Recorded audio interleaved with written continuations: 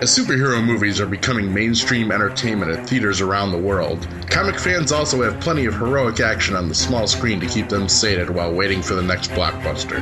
We are in a golden age of superhero television shows, with plenty of offerings from both the Marvel and DC universes, and the trend shows no sign of slowing down. To chronicle these recent shows and even examine some of the classics, we are proud to present Weekly Heroics, a two true freaks guide to heroes on TV. In every podcast, we'll be doing recaps of individual episodes of one Marvel show and one DC show, until we catch up to them or some supervillains shut us all down. My name is Scott McGregor, and I'm the fastest podcaster alive. That's what she said. And I'm Chris Tyler, one of your agents of cool. To bring you this podcast, we each have to become someone else. We each have to become something else. 2 True Freaks!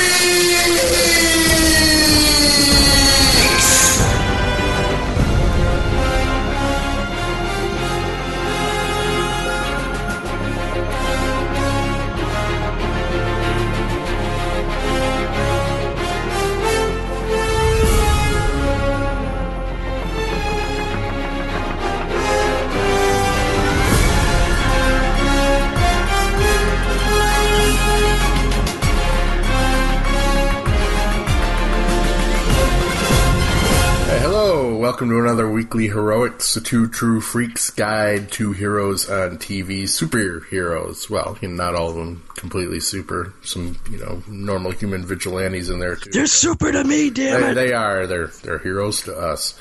I'm Scott McGregor, Scott 2.0, joined by my usual cohort, the hair metal hero. Hello, sir. Hey.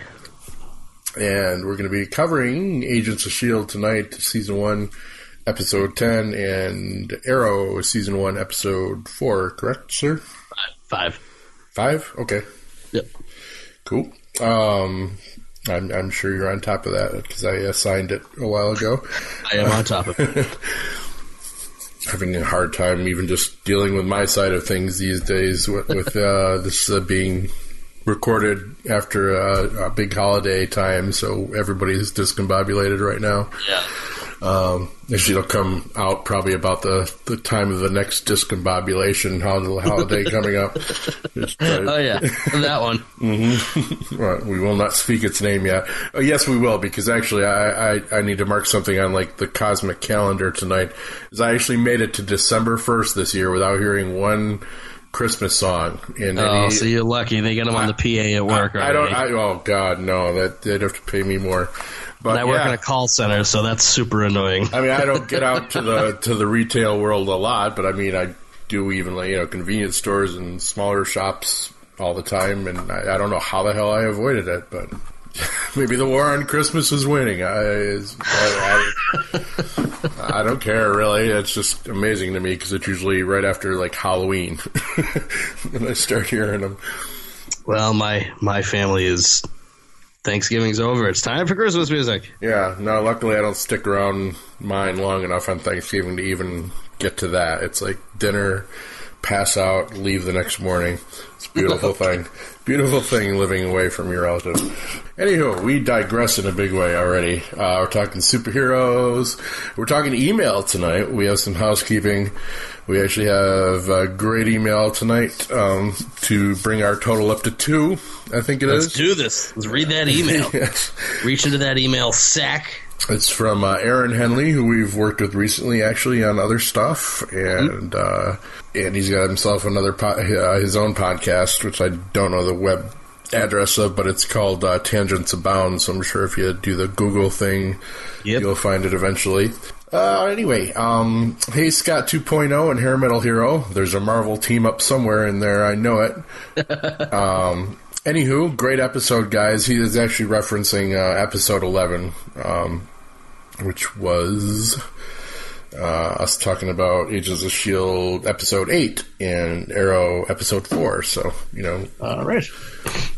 Almost at least one directly before this Arrow. So back to this tab. With Arrow Season 1, Episode 4, the swerve of Ollie being arrested by Detective Lance was a great... Yeah, I missed a line. Anywho, great episode, guys. I haven't seen any of S.H.I.E.L.D., but when I hear a couple of guys speak so positively about something, it tends to make me put it back into my Netflix queue. Yay! Yeah, we brought another one in. With Arrow Season 1, Episode 4, Swerve of Ollie being arrested by Detective Lance was a great twist. It showed that, 1, the police weren't idiots, and 2, Ollie had to be prepared to handle the involvement of law enforcement. Oh, we'll get there in a few minutes. Oh, yeah.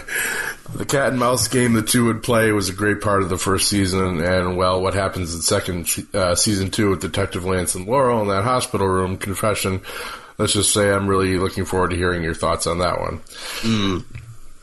Diggle is a great addition to the Green Arrow mythos. I agree with Chris's point that he helps keep Ollie grounded, just like another important sidekick who hangs around with a guy that dresses as Bat.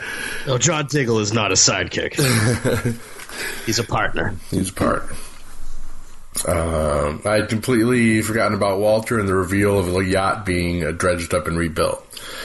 Not to go off on a tangent, they tend to abound on him around. Well played, Aaron. But next week, the biggest DC crossover begins, and this is being recorded just as that's happening, technically. The crossover begins. I was just wondering what you guys are thinking about it. For me, this is probably the biggest TV event of the year. If you had told me 5 years ago the possibility of Green Arrow, Flash, Supergirl, Firestorm, the Atom, pretty much a JLA teaming up to stop the freaking Dominators across an entire week's worth of TV shows, I would have called you nuts. Me too. Yeah. Anybody. Now that it's fast approaching, I hope it gets I hope it gets the completely impossible hopes I have realized and succeeds so that next year we get the same thing, but this time add one more person with a big red S on his chest, and then I'll need an EMT. I just had a heart attack. Take care, guys, and see you next week. So, thank you, Aaron. And then immediately afterwards, he sent us a PS, though, because, that's what you do in a snail mail world. One thing, and email is snail mail these days. It's kind of crazy. That's why we don't get any. If it's not easily blipped on a phone, then it ain't happening. One other thing I forgot, I can't believe there's a show on the Two True Freaks Network that Gene Hendricks hasn't emailed on. This is a call out. So first, the Cubs win the World Series, Donald Trump becomes the president, and Gene Hendricks hasn't sent in an email. My apocalypse meter just clicked 5 more seconds till Doomsday, which could work for Supergirl Season 3. Well, not Doomsday with a small d, but Doomsday with a big D. Well, you know what I mean. Let's not get there yet. No, not necessary. Thank you, Aaron. Awesome emails, man. And thank you. We're definitely going to be having him on this show eventually because he's expressed some interest.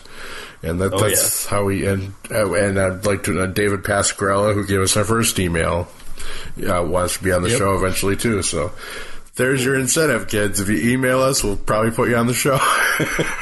We're easy like that.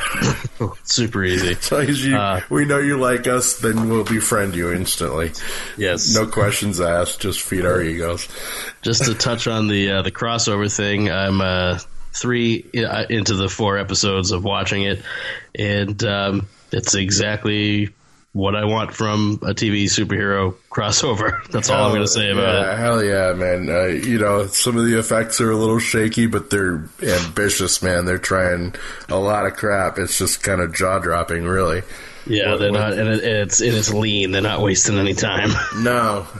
And some interesting stuff. They could have just, we won't spoil too much. I mean, anybody who's wanted to see it will have seen it by now, by the time they listen to this. But, it was done differently than I thought it would be. Yep. And first we got to kind of talk about the elephant in the room with the big red S on his chest, and that the marketing of the CW did kind of pull a boner on this one, and that they were plugging it, as this big 4-night crossover. It's all 4 shows. Yeah, it's 3 shows. Yeah, and it was like literally. But you know what? Seconds. I know why they're doing it. They need to get people watching Supergirl, especially if they're people that have only been watching Flash and Arrow. I get it. You got to do what you got to do. YouTube Bill Hicks on marketing people. That's all you got to do, folks. Just look up that clip. And we'll say no more about marketing people, of which I used to be one, so I'm going to hell also. Agents of S.H.I.E.L.D., Season 1, Episode 10, called The Bridge. Crossover. Excellent. If you haven't seen it, find it. Called The Bridge, and we open at Havenworth Federal Penitentiary. Penitentiary? Yeah. Penitentiary. That's it. Suddenly, it's somewhere penal. It's penal. It's a penal institution. Suddenly, during breakfast, a prison break occurs with what looks like super strength soldiers. They retrieve an inmate who was sitting alone and extract him right through the roof. Back on the old bus, this guy is surfing the net for information on her mother, and she's getting kind of obsessive about it. Coulson is summoning her for a briefing. May and Ward are working out, not the way they were at the end of the last episode, but by actually sparring, beating the shit out of each other and talking. Ward flirts a bit, and May tells him, nope, not here, not happening, not shitting where we're eating there, dude. Too late. Well, or at least we're not talking about it while we're eating. The team is going over the footage of the Supermax breakout, and they find evidence that they were centipede soldiers. Looks like they've solved the instability problems in the formula. Now, the man they broke out of prison was a guy named Edison Poe, who is a bit of a violent psycho, apparently. Phil informs them that they'll be working with backup, who turns out to be Mike Peterson from way back in the beginning of the season, who we get to see do some super training, which is a really cool little scene. Coulson shows up and recruits him for the mission, essentially. And he's pissed that he hasn't matched Captain America's, time yet. Don't worry, you'll get some help with that eventually, Mike. Maybe. But, hey, that's the standard you want to shoot for, if anybody. Oh, yeah. On your left, Mr. Peterson. May thinks it's a bad idea to work with Mike, who gives him a cold reception when he gets on the bus. Mike has been training with S.H.I.E.L.D., though, to become an agent, and the team is wary, considering working with him, too. And as Ward is talking about him, he comes up behind him, and, we get the classic, he's right behind me, isn't he? Because why not go to that? This guy tries to make them feel more welcome, but the tension from the team is palpable. Not Palpatine, palpable.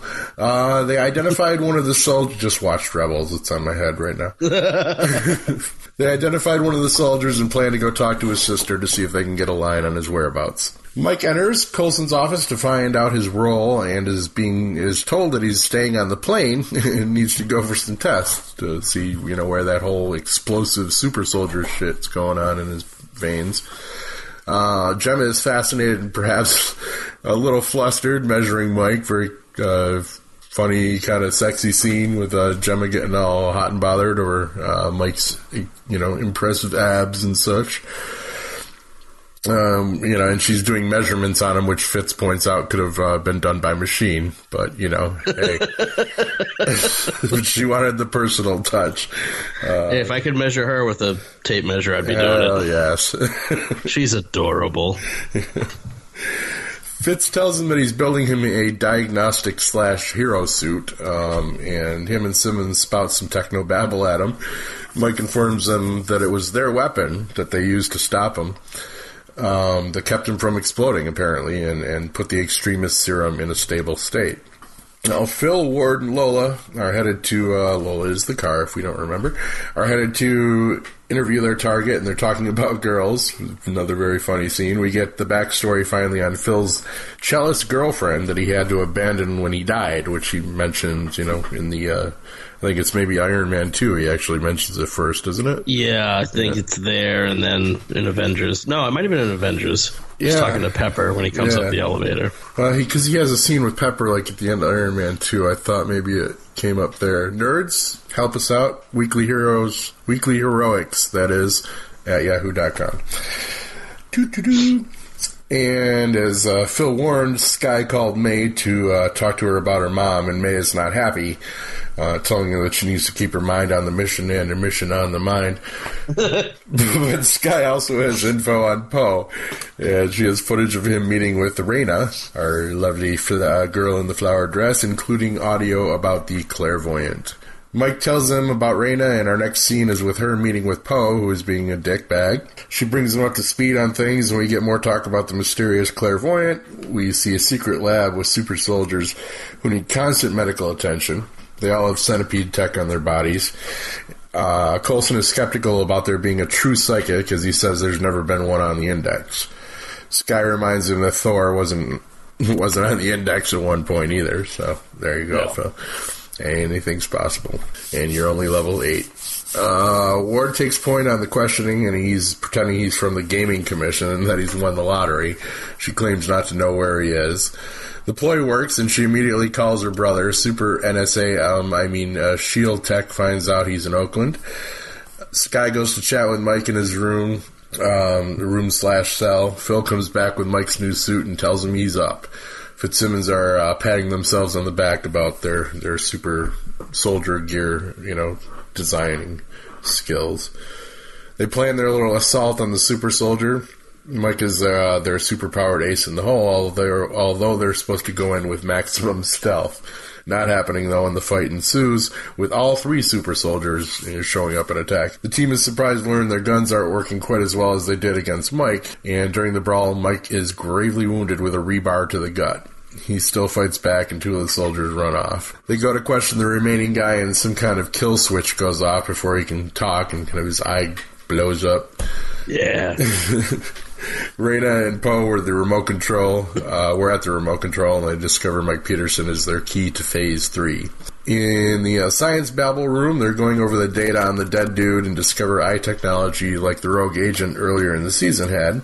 Centipede designed the kill switch as well. The team is struggling to figure things out, and Poe tells Raina that he spoke to the clairvoyant, but teases her and won't tell her anything about him. She's upset, but he tells her the clairvoyant knows the good work she's been doing.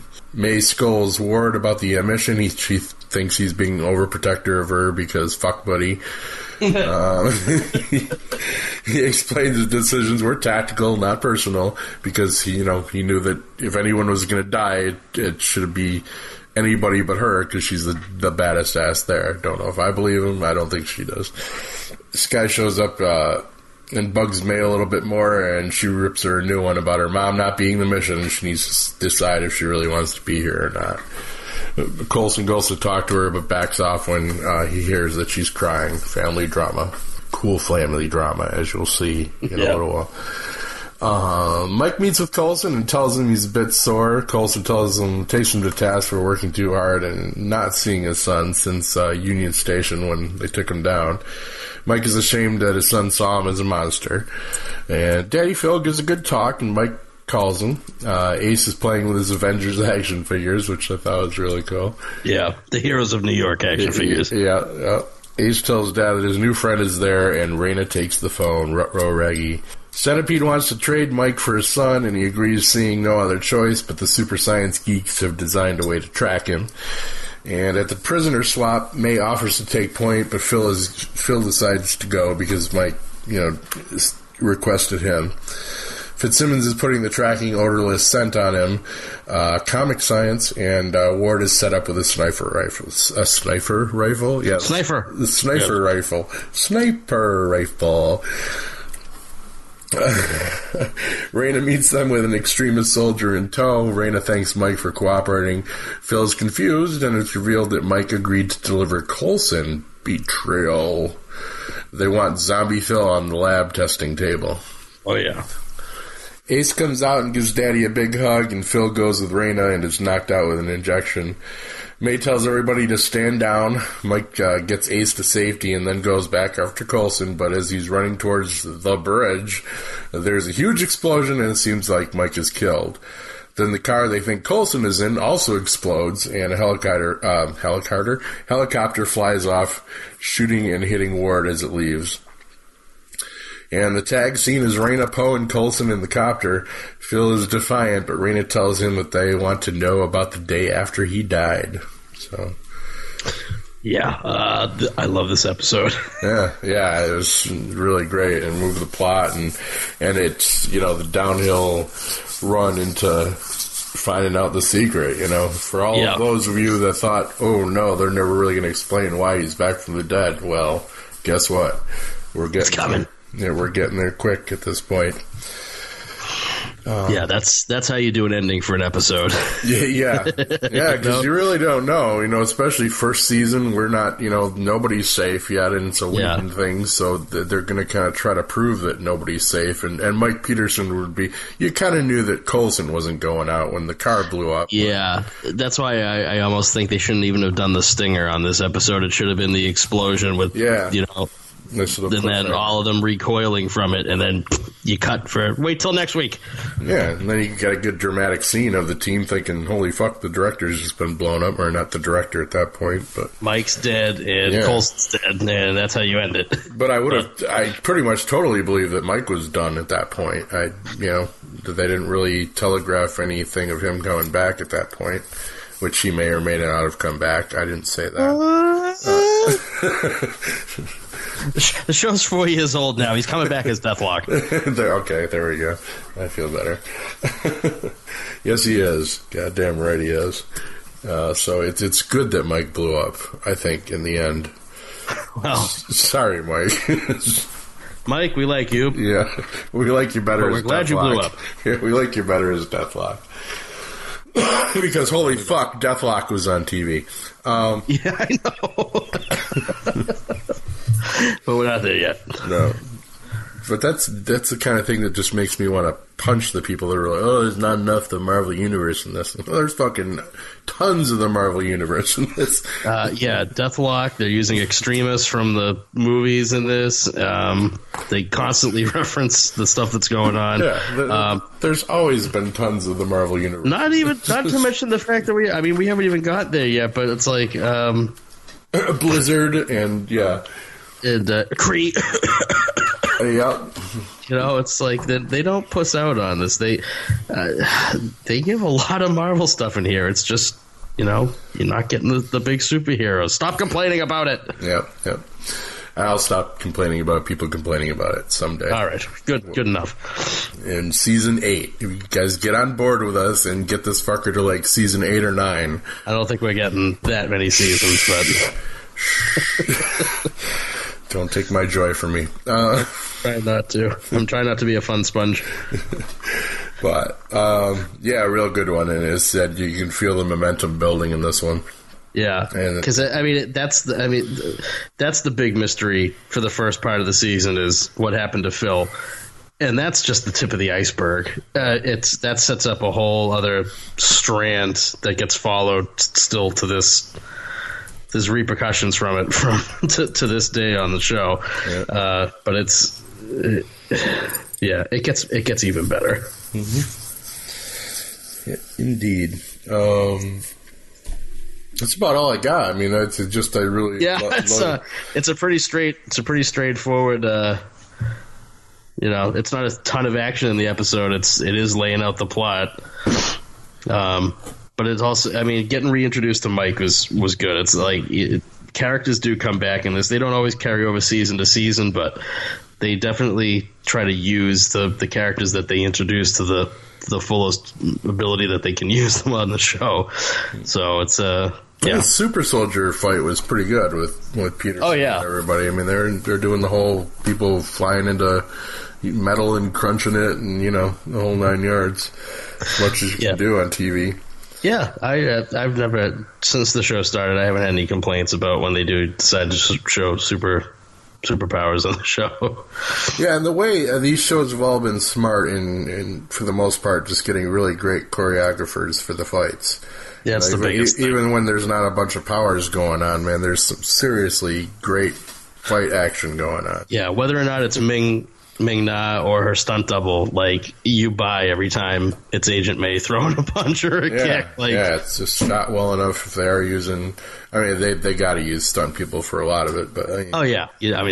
just because the insurance companies would be, they're not going to put everybody in that much harm's way. But, the action on the show is always good.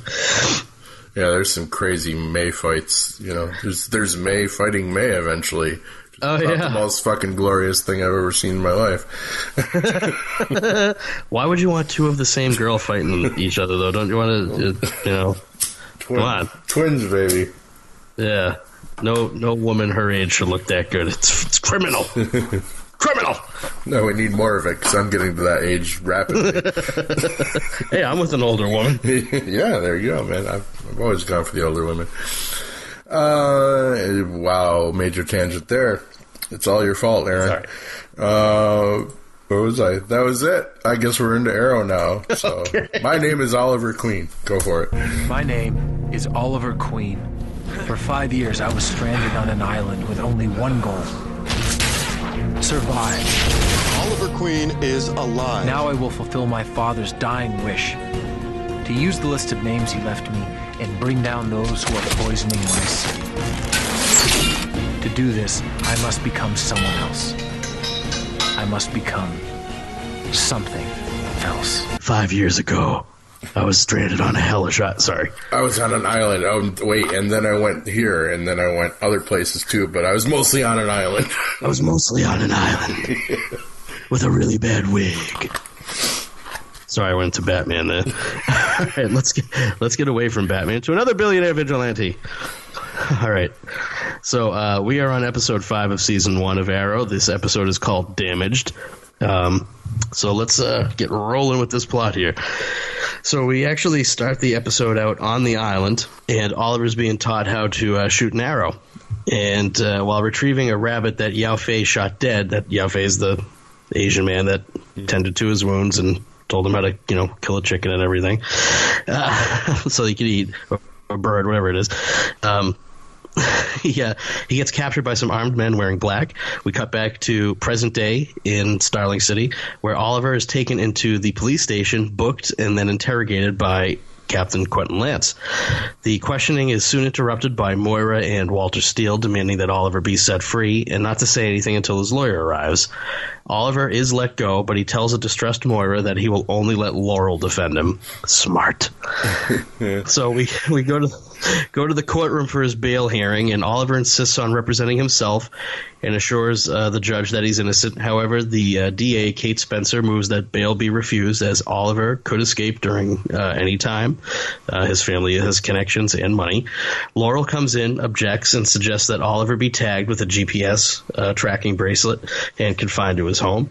As Oliver starts to object, the judge agrees and assigns bail. I believe it's $15 million. Yeah. Hey, I know they. Oh, yeah. It's like, yeah, we're going to get some cash here. Yeah.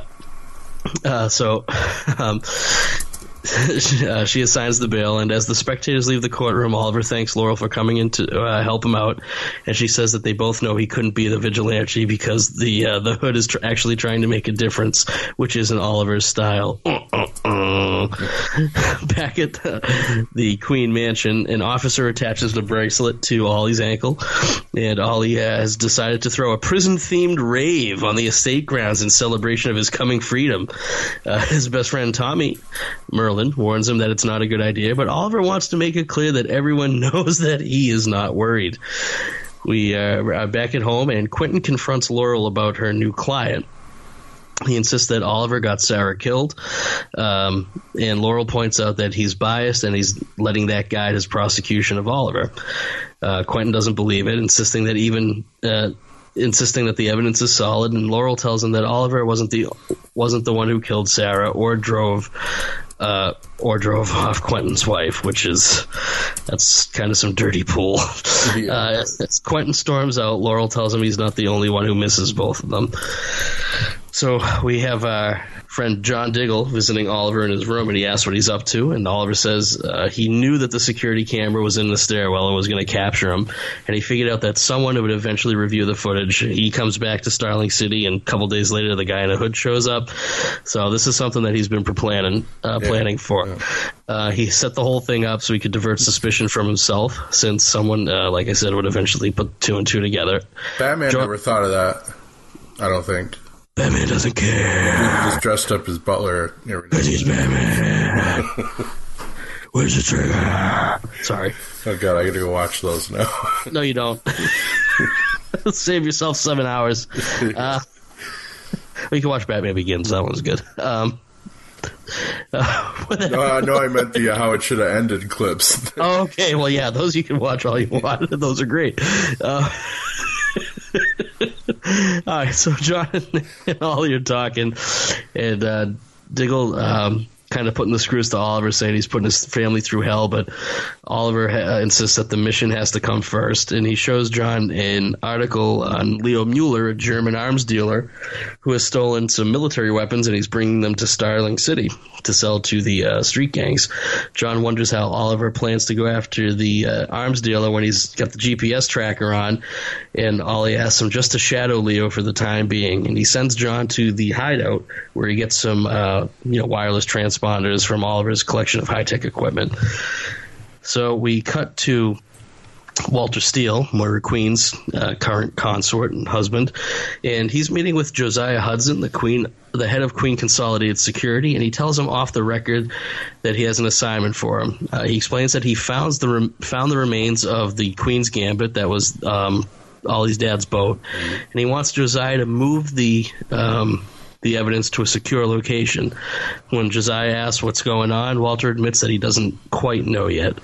The DA calls for a meeting with Laurel and her client, and she also brings in Quentin. Kate explains that Quentin bypassed her office when he arrested Oliver, and that she's willing to let Oliver make an insanity plea. Ollie refuses, insisting that he's sane and that he'll undergo a polygraph test. It's not admissible in court, but he'll do it in front of Quentin to convince the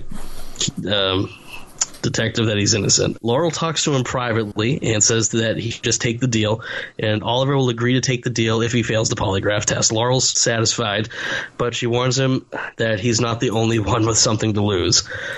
We cut back to Lian-Yu, where three men take Oliver to a camp where there are more soldiers in black outfits loading crates. And he learned his super lying skills. Yeah, that's one of the best things about the first couple seasons of this show, how they directly tie everything in. Yeah. They take him into a tent and leave him. And the leader of these guys is a man named Edward Fires. He introduces himself to Oliver, and Ollie says that, hey, I'm rich, and my family will pay a hefty sum for my return. Edward says that they'll get to that. And first he shows him of Yao Fei, who's clearly in the past. He's in a military uniform. And he asks Oliver if he's seen the man, and Ollie claims that he hasn't. Fires isn't convinced, and he thinks that Oliver should think on how he's going to suffer as he calls in his acquaintance, a man in a black and yellow mask. Mm-hmm. As the workers cut back to the present day, as the workers set up for the party, Ollie comes out to chat with his sister Thea, and he tells Thea that everything's going to be cool, but she points out that he has been acting weird ever since he came back, and she goes, you even gave me this arrowhead thing, and Ollie says it's just a coincidence that he bought it in the airport gift shop in Beijing or China, wherever it was, I can't remember. Thea is, kind of taken off the track at this point. She says that she knew Oliver couldn't be a killer, but she's worried that she will lose him again, and Ollie promises that she won't have to worry about that. Now, time for some intrigue. Moira Queen goes to see Malcolm Merlin when he summons her, and she tells him that the charges against Oliver are false, but he wonders if there is something that Oliver has to hide, and he does warn her that they need to know if her son is hiding something or if there's any sort of issues going on at the Queen home that need to be rectified. Yeah. And for you Who fans, of course, Malcolm Merlin is the amazing Captain Jack Harkness. Yes. Yes, he is. Oliver and Laurel meet with Quentin in the polygraph tech, and they calibrate the machine. And Ollie gives a bunch of truthful answers. Some of them are, some kind of personal questions. So you can Quentin's kind of digging a little bit. And, why wouldn't he? He's got him in that position. He might as well ask. And Ollie answers truthfully. During this, Quentin asks Ollie if he's ever been to Iron Heights prison, and then he asks him if he's the guy in the hood. And we cut back to Fires demanding to know if Oliver has seen Yao Fei as the torturer, the guy in the mask, is waiting. Cut back to the present. Oliver says he's never been to Iron Heights prison and that he's not the hood. And then the polygraph tech confirms that he's telling the truth. Quentin starts to ask Ollie about the island. When Ollie doesn't answer, the torturer cuts several lacerations on his chest. So we get some cross-cutting going back here, back and forth. Quentin really starts to dig, and he asks if he was alone on the island, and Ollie admits that he wasn't. He explains that there were people there and that they did torture him, and he didn't want to talk about it. Reasonable response. Quentin asks Ollie if he's ever killed anyone. And Ollie says that he did kill someone. He killed Sarah by inviting her onto the yacht. Obviously, this was a way to cover for the fact that Ollie's been plugging guys since he got back to Star City. Yeah, he's actually killed quite a few people. After being asked this question, Ollie pulls off the testing equipment and walks out of the interrogation room. The technician tells Quentin that Ollie did tell the truth, and Laurel asks her father if he'll be releasing him. And Quentin refuses, saying that he can tell Oliver is guilty of something, whether he'll admit it or not. I love Captain Lance. That night, Ollie throws his big party. And he tells them to make as much noise as they want, have a great time. Quentin is there, who knows for what reason, probably just police protection, I don't know. Harassment. Quentin watches from the crowd as Ollie goes inside and meets privately with Diggle. And John has the arms dealer's current location from the transponders, and Ollie says that the Hood needs to show up to stop him. But it can't be Oliver. John realizes basically, you're asking me to suit up here. Diggle doesn't take too kindly to this, and Ollie apologizes. He didn't expect it to get to this point. He just wanted the Green Arrow to be seen somewhere while he was clearly being watched by hundreds of people. I guess he pretty much did pull the 66 Batman and dressed up someone else in his costume, but... So, I sit corrected. yeah, that's true. That is true. So Diggle's not too happy, but he's like, you know what? All right, I guess I got an arms deal to stop. Laurel comes to the party and asks to see Ollie privately. He takes her to his bedroom and CW, blah blah blah blah blah. Yeah. This part's really boring. And then they make out a little bit, and then Laurel leaves. We cut back to the island. Oh, I can't. Yeah, one of those. No, we can't. Yeah. We cut back to the island where Oliver says he doesn't know anything about Yao Fei, and Fires wonders if he's actually telling the truth. He tells the torturer to kill the prisoner, which is Ollie, and at that time Yao Fei breaks in, knocks out Fires, and has a nice little action beat with the guy who's looks like Deathstroke. He knocks him out. The two of them get out. Let's see here. We cut back to the present day, where Diggle breaks up the arms deal and knocks everybody out. We cut back to the present day, where Walter calls Moira to his office and tells her he knows that Moira recovered the boat and had it shipped to Starling City at this time. He tells her that Josiah was killed. That's the guy he just sicked on, trying to figure out what was going on, while moving it to a more secure location. And he accuses Moira of lying to him. She warns Walter that he's on a dangerous path, and the people that are behind it will stop at nothing. Getting really in deep with the family drama here, what's going on with Moira and Merlin, which is awesome. Yeah. John calls to tell Ollie that he's disposed of the gang, but Leo escaped. At this time, a waiter knocks at the door, reminding Ollie that he does have a party that he's at. When Ollie opens the door, the guy who's dressed up like the waiter's got a gun ready to go, and he's trying to kill Ollie.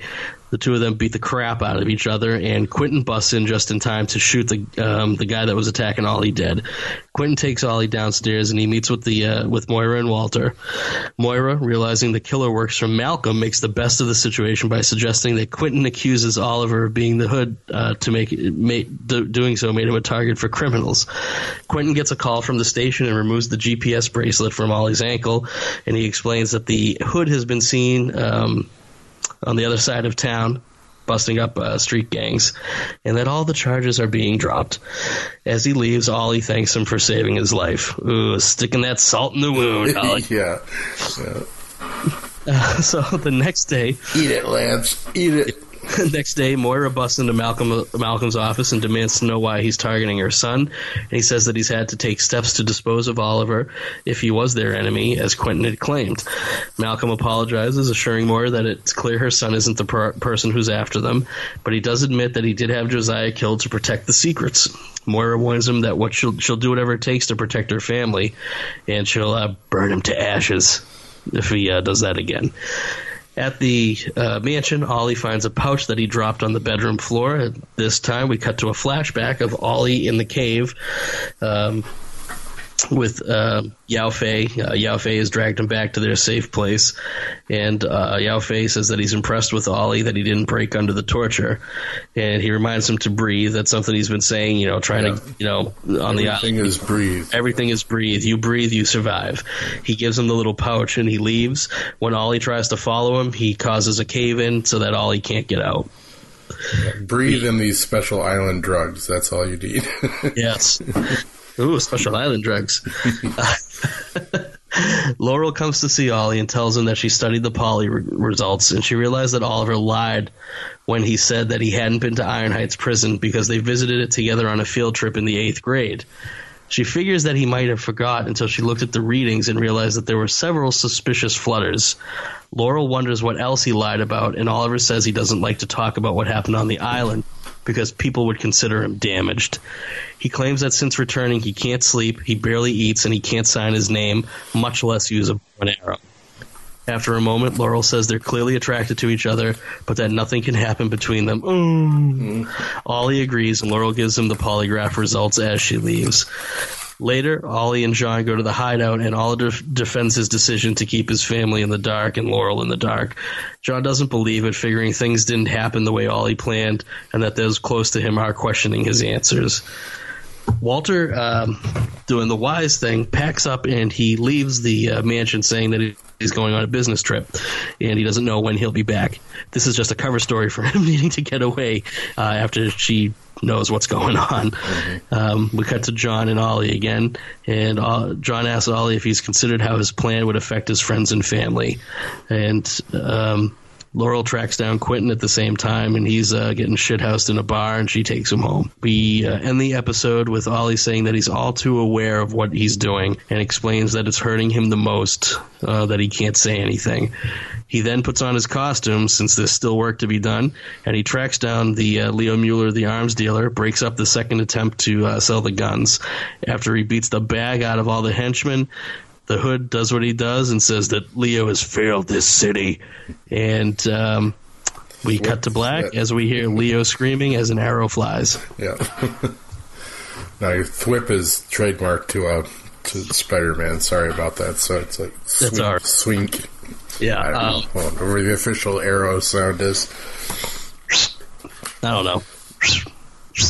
I can't do it. Otherwise, it's going to sound like a cat call if I do anything else. This is the kind of episode that you want to see writers write. A lot going on, very dense. Yeah, but there is a lot going on, but it's just for the A story of Ollie needing to be able to throw the police and everybody else off his track. He wasn't stupid. He knew eventually, like he said, somebody was going to put 2 and 2 together. So the sooner that he had this all go down, the sooner he's clear to just continue on kicking ass, and I kind of love that about this episode. The intrigue with Malcolm and Moira gets ratcheted up, and poor Walter, man, oof, that poor guy, he's no dummy either. He's learning he didn't marry well. Well, he did, just not the way he thought. Yeah, he married very well, but murdery. This is a great episode, especially the use of the cross cutting to the flashbacks. This season really probably is the season that it works the best. I mean, they are continuing to still do it. This is the last season. They're on season 5 now. There's no more flashbacks you can do after this season. No, they're gonna flashback to season. Well, they just did. The 100th episode was we're finally flashing back to the first season, I guess. Yeah, in a way. I think this. I was already on board with the show, but this was when I was like, all right, this is not your mother's superhero show. Ollie is, he's... Oh, they're hitting the ground running. They're planting a lot of seeds really early and getting the whole identity thing out of the way. And, they get a lot accomplished in this one. Yeah. It is still mired in some of that CW aspect, and that's never going to go away. We're on season 5, and it still hasn't gone away. It's lessened, though, significantly this season. But it's... Laurel is not a character that I really enjoyed in the first season. But I guess they had to have that love interest thing, especially when, Ollie was also banging her sister, which, which, it's interesting. They definitely seemed like they knew the idea of what they wanted this show to be, and they kind of embraced it right from the jump. I was actually talking to Luke Giaconetti recently, and because he also watches Arrow, and it's one of those things where Ollie in the comics has always been well, not always, but when the Denny O'Neil, Neil Adams stuff started, he's always been kind of the left of center guy. Yeah. Which on this show, eventually he gets there, like kind of what they're doing with him this season. More apolitical than anything. He is not political in this at all, and he's actually rather fascist in the first season. Yeah, he's essentially... This whole episode is very Batman-y. I mean, it was, right down to the... They addressed... Well, even the great line in this is he even... us billionaire vigilantes, we love our toys. It's like... Yeah. I actually had a little stupid theory that popped into my head when I rewatched it. And What is it? My theory was that Arrow, it's just really bad, actually.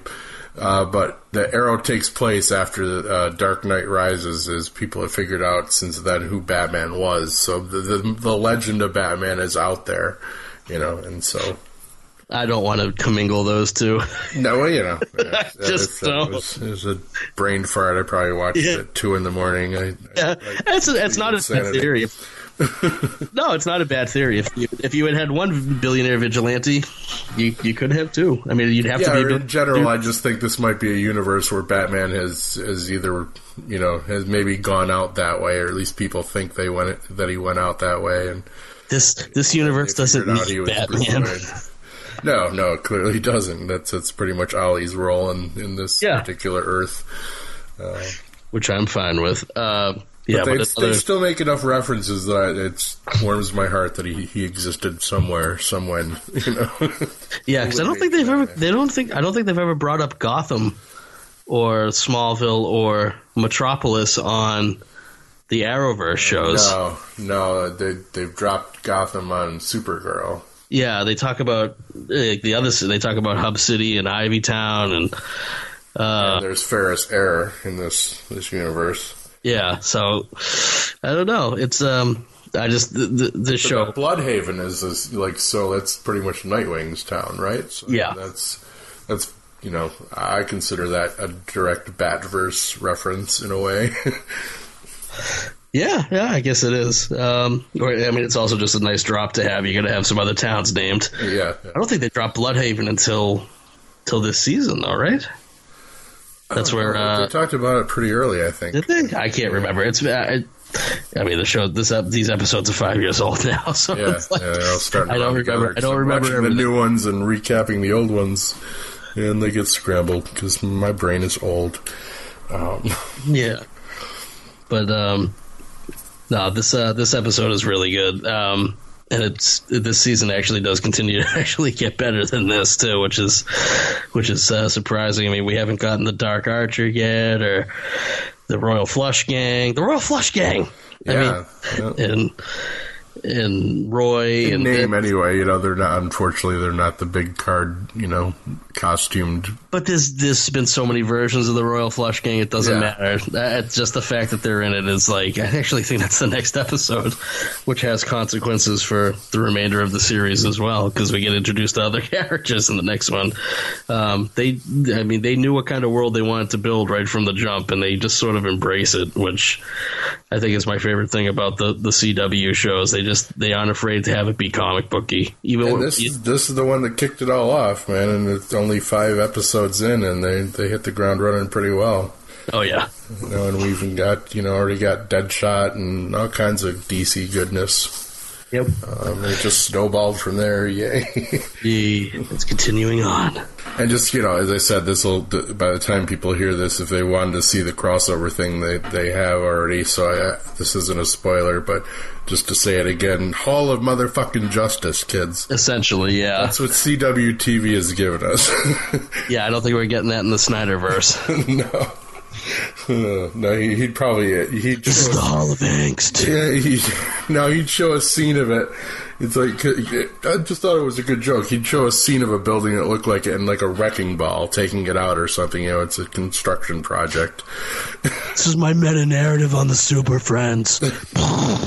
Yes. Yeah, but we're not quite Jimmy there Olsen yet. lives. Fuck you, Snyder. Anyway. Yeah, I finally got around to watching the extended version of that. It's like, yeah, that was definitely Jimmy. Yeah. Any better? I mean, how did it improve vastly, or do you wish does you it had that improve it extra? vastly? No. Does it clear up a lot of things and help motivations get cleared out and make Superman look a little less like a punk? Yes. Yeah, that's Does a it bonus, actually have Clark Kent doing Clark Kent things? Yes. Yeah. So it is better. If you really, really hated it, it's not going to change your mind. Yeah. If you liked aspects of it, it will probably help hone some of those aspects that you liked. It is a better experience than the theatrical version. My watching of that, I was like, okay, I get a little bit more what they were doing. I still don't feel like the conflict between Superman and Batman was earned yet. But it is a better experience. If you get at home, you can pause it and take a piss or a nap if necessary, if that's what the movie. No, I inspires in you. actually think the pacing in the extended version is actually better, even though it's a longer movie, and it's still a long movie where nothing really happens until the last hour. But it actually works better because the stuff that you're going, why did this happen? Why did that happen? You're actually getting that, so you don't feel like you're missing stuff. Yeah, And Jenna Malone was not Carrie Kelly. She was just she's just like a technician that helps Lois Lane find out where the bullets from the Lex guns were coming from. So clearly not Carrie Kelly. They didn't quite go into that much of Dark Knight territory. Yeah, good, I guess. Yeah. I don't know. Hey, I'd have no problem with Carrie Kelly being the Robin in these movies, but yeah, I'd say there's probably a good chance of it in the Batfleck movies coming up. But no, she was not. She's too old to be Carrie Kelly anyway. What the hell are people thinking? Yeah, I don't know why they even floated. She's like 30 years that old. Rumor from the minute she was cast, and I didn't really think they were going to go. I figured Barbara Gordon, if anybody, but yeah, I don't know. Barbara Gordon. No. And I just had another salient point, and it just flew out of my head. Okay, the biggest thing is the world building that they tried to do to expand the world, like the nightmare that Batman has. It's still completely out of place. Yeah. If I would have cut anything out of it, I would have cut out all that stuff. That was my assertion from the beginning: is that it should have either been like half an hour shorter or an hour longer to let us know what the fuck's going on. Yeah, the half hour they added in definitely helps. I would have cut out the nightmare that he has and Flash appearing to Bruce. There's no. It's so out of left field that it still like kind of grinds everything to a halt. You're like, what the hell is going on? I know they were trying to lead up to something, but story, Eddie, because it's like, don't trust him, and Batman should have been like, yeah, I already don't. It's okay, cool, thanks though. Yeah, it's too far afield. Yeah. For this. So there's my spiel on the extended version. I mean, I bought it. I had to buy it. I can't have gaps in my collection. Sue me. I'm one of those people. No, I'll own it someday. I even bought X-Men Apocalypse, and I didn't even really like it because I can't have gaps. So upon further rewatching, that one played a lot better at home. Oh, yeah. Well, I also didn't fall asleep this time. So that might have helped. Yeah. Well, yeah. Sometimes that dark theater and an unexciting movie can do that to you. Yeah, after a big breakfast. I think I had a rather large breakfast that morning. Yeah, especially, I think we saw B versus S in this local theater that has the big ass fucking Lazy Boys for you. So you're just reclining, and that's doomed to begin with. The most comfortable chair I've ever sat in, I think. You're just like, oh yeah. It's like, I fall asleep watching Netflix shows, man. I'm not good sometimes long distance movies anymore. If I'm in anything padded, there's the potential that I would fall asleep. When I was home, though, I tapped Mom's HBO, and they were literally running like the the Godfather super epic cut. Oh, all right, all three all in a row. Well, yeah, no, I think they've done some kind of edit where it's like, Scorsese did the chronological reconstruction. Yeah, the fucker's 10 hours long, and like whenever it's like Pavlovian response. If I see The Godfather on TV, I have to watch it. I can't even control myself. So yeah, I've got a couple of movies like that too, and tried to absorb as much of a 10-hour Godfather epic as I could. That's a lot of cannoli. Yeah, it is. I think I got through about 4 of them. Cannolis? 4 hours. I would do well. I could eat cannolis for 4 hours straight if someone wants to provide them for me. Send all cannolis to us. Right. Email us first, and we'll consider giving you real addresses to send us the cannolis. Don't send us any guns. Any more to say about Arrow or The Godfather or whatever the hell else we want to talk about? What's the trigger? Sorry. That's it. I'm done. I still would have rather seen a digital Marlon Brando in Man of Steel than I like Russell Crowe. He's all right, but I just can't see him.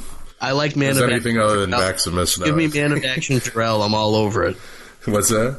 Love Man of Action Jarrell. Yeah, that was cool. The animated series did it, and when they did it in Man of Steel, I'm like, all right, I like this Jarrell. Yeah, makes sense.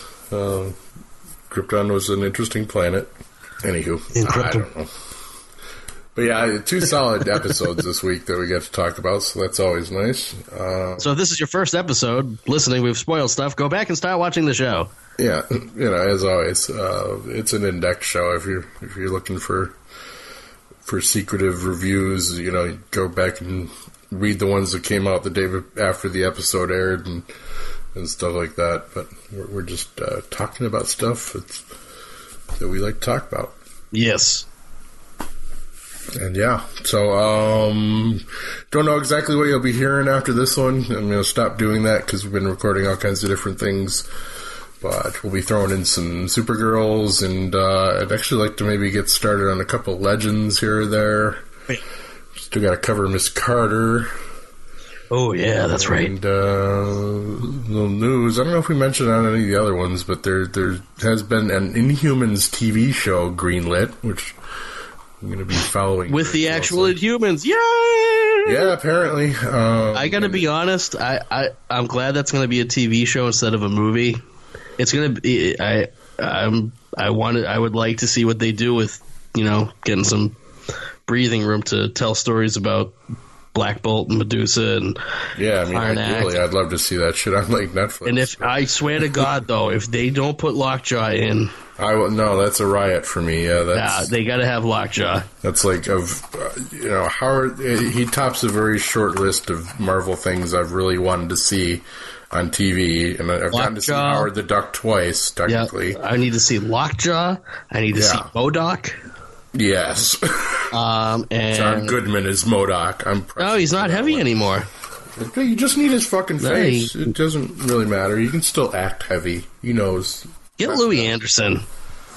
Sure. Don't you want to see Louis Anderson as MODOK? I'm Louis Anderson as MODOK.